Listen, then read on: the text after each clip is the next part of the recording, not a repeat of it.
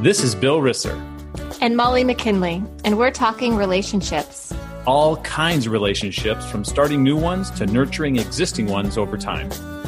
And each week, we'll highlight something that inspires or triggers us to help get to the root of why relationships are key to our happiness and success. Hey, Bill, this is episode 11 already. I cannot believe that. And today we are going to be talking about starting relationships. We spend a lot of time talking about our relationships with things and people, but how do you actually start a relationship that is going to be valuable, meaningful, and maybe long-term? I don't know. But anyway, so let's dive into this topic. Yeah, I like that. It's a difficult thing for a lot of people, right? There are a lot of people that are, we'll call them shy or introverted, but obviously the relationship can't start without a conversation, right? I mean, that's the first thing that has to happen. It could be online. I feel that it's more valuable in person, or, somehow having some sort of more of a human contact than an email or a text. But how do you start a relationship? And so you and I both you attend way more than I do, lots of events around the country, and you meet hundreds of people every year, right? Yeah, exactly. What do you do? How do you start a conversation? Or what do you do when you're in that group? What's your trick? I start with the eyes. So you make eye contact. And that actually is the first word in a conversation, is locking eyes. And when you lock eyes, it kind of draws somebody in, or you draw to each other, right? And when you think about people who aren't necessarily great at starting relationships, it's often because they aren't connecting, but we connect first with our eyes. Wow. Does that ever freak anybody out? Do they ever you're not staring weirdly. Oh, okay. It's not like, open eye, just staring at him. Okay. I wish that they could see the Zoom that we're on, because that was actually really cute, Bill. He gave me the big eye. Yeah. So, no, not weirdly staring, but think about it. How often are you making eye contact? And usually when you make eye contact is when you're like in a sea of people, you start to talk to the person you lock eyes with, right? And for whatever reason, that to me is all, that's another conversation, but that's always fascinating. Like, why in a sea of people are you drawn to one? But because we're talking about events, I am an extrovert introvert. I am really uncomfortable, actually, when I'm in a sea of people that I don't know. And you're just like, okay, this is great. I don't know a single soul here. And I feel really uncomfortable. And then all of a sudden someone walks by and you make eye contact, and then it's like, hey, how are you? And they're probably equally uncomfortable. And so just sort of acknowledging that, is just sort of a nice little, I don't know. I always say, if you have one friend in the room, you're doing okay. One friend is all you need. But I believe it starts with eye contact. It's funny you say that, because I definitely am aware and almost uncomfortable when you're with somebody who doesn't make eye contact, when you're talking to somebody who does avert their gaze, right? It's really weird. Yeah, it is kind of an uncomfortable situation. It definitely makes me uncomfortable when someone won't look at me. Yes. Yeah. Okay. Well, you're going back to an earlier episode too about our relationships with ourselves, right? Yeah, and right. I learned a long time ago that oftentimes when I felt most uncomfortable with somebody, it's because they felt really uncomfortable in their own skin, and that I was just catching on to that. I was just feeling their negative energy.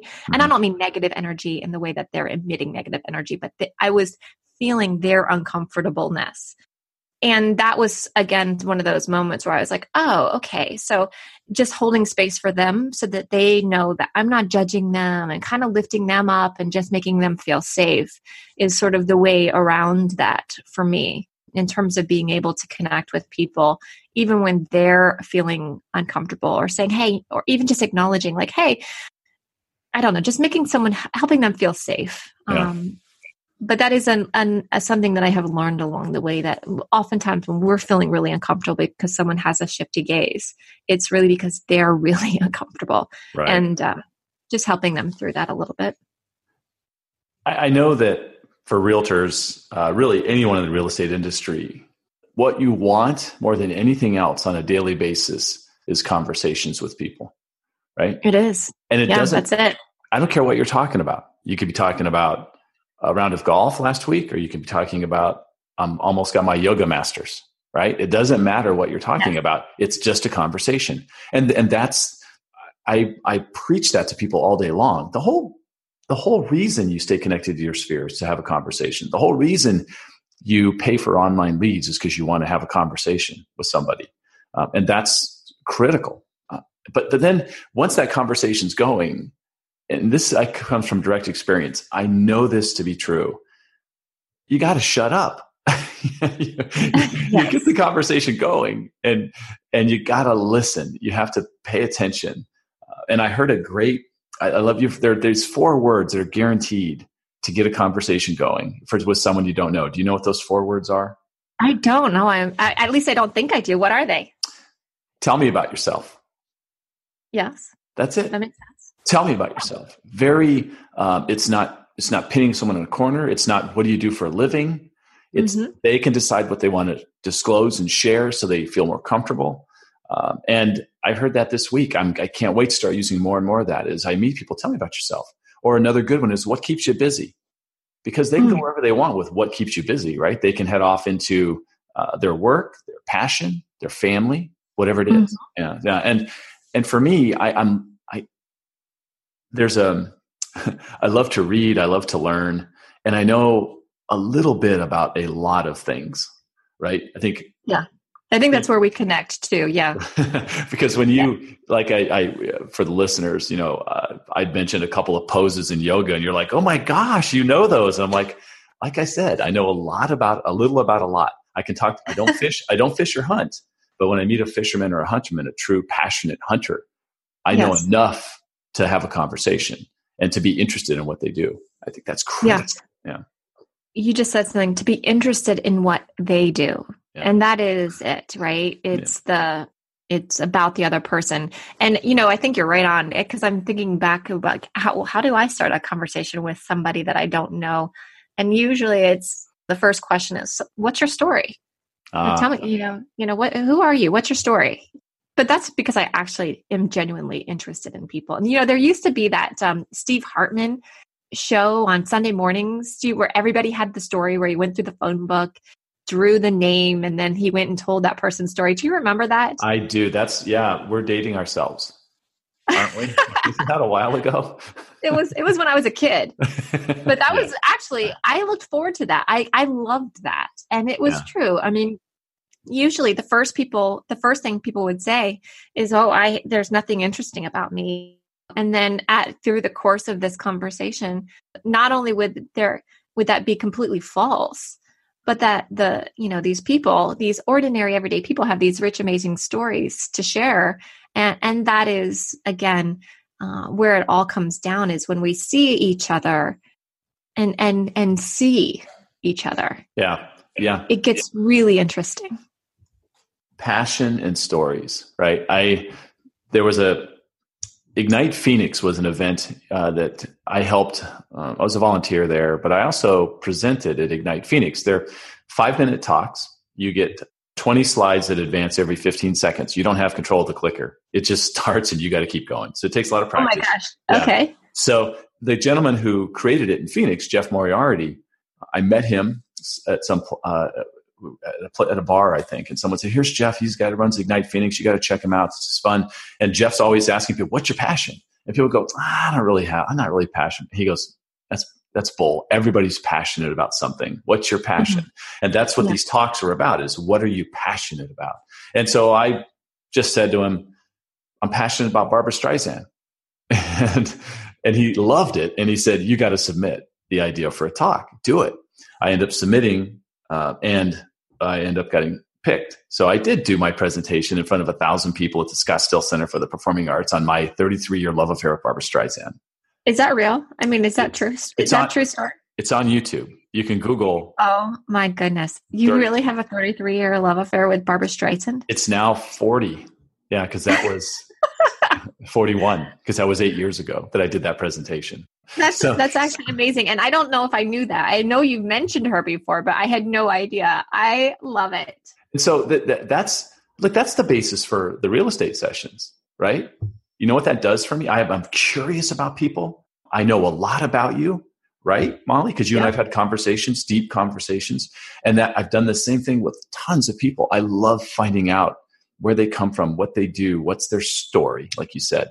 And I've done that now 170 times on the podcast. I get to figure out who somebody is. So maybe that's another opportunity for someone listening in, that if they struggle within those one-on-one situations, think of a way to create an interview opportunity or something else that starts the process. Because maybe it's, as a realtor, maybe you want to talk to local shop owners or community leaders and build relationships with them. It can all start with just a simple request to talk to them for 10 minutes and ask them some questions so they could post it somewhere. Hey, that's the core of my marketing strategy right there, is I interview people.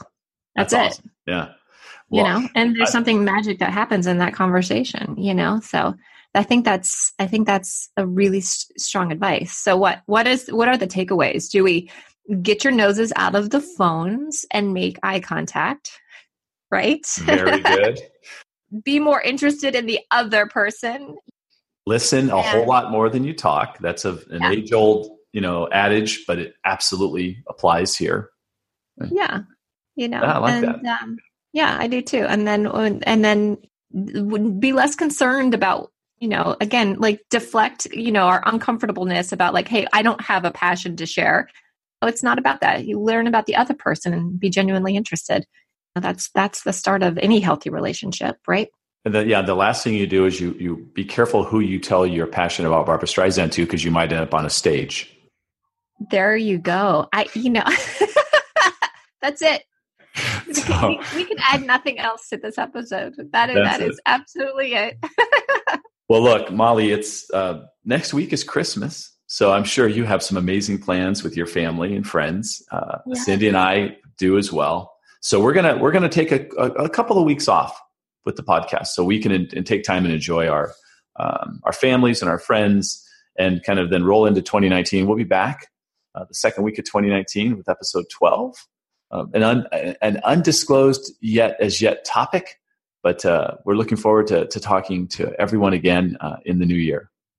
That sounds amazing. Hopefully I'll be on the slopes. That's what I'm hoping to do. So awesome. Be careful. I'm not going to say break a leg. I'm going to say be careful.